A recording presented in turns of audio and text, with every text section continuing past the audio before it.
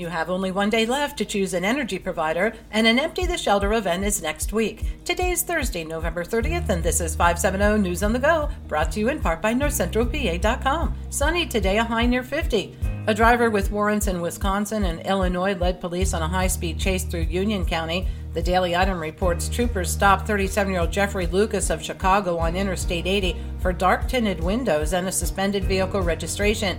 At the stop, when Lucas was advised of the warrants against him, he took off with speeds of over 100 miles an hour. His vehicle was eventually disabled and he was taken into custody.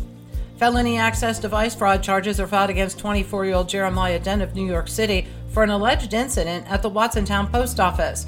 Dent attempted to pass a check which was not issued to him.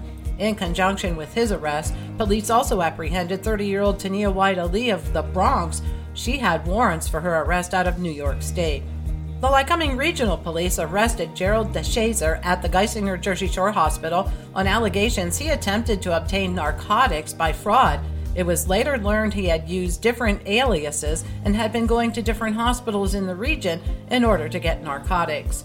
Felony warrants have been issued by the Lycoming Regional Police for two individuals. They are looking for 32-year-old Mubarak Abdul Graves for aggravated indecent assault and related offenses. He's known to frequent the Jersey Shore, Pine Creek Township, and Lock Haven areas. He's also wanted by Woodward Police in Clinton County for fleeing and eluding. Police are also attempting to locate 60-year-old Linda McCormick on allegations of DUI and fleeing and eluding.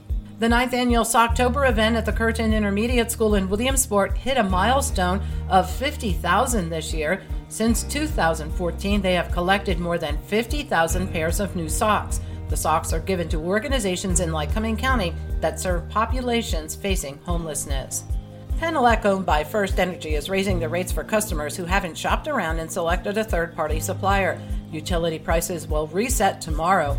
Penelec rates will go up 9.3%. That company serves parts of Lycoming, Sullivan, Tioga, and Potter counties. In PA, you're afforded options for your electric and natural gas suppliers. The PUC's PA Power Switch and PA Gas Switch energy shopping websites provide information on how to shop for supply services. The State Superior Court has upheld the firing of former Penn State women's gymnastics coach Jeff Thompson. It was alleged he and his wife body-shamed and emotionally abused the athletes on the school's gymnastics team. After he was let go from his position in 2017, he filed a breach of contract suit against Penn State. And the Danville SPCA is holding an Empty the Shelter event.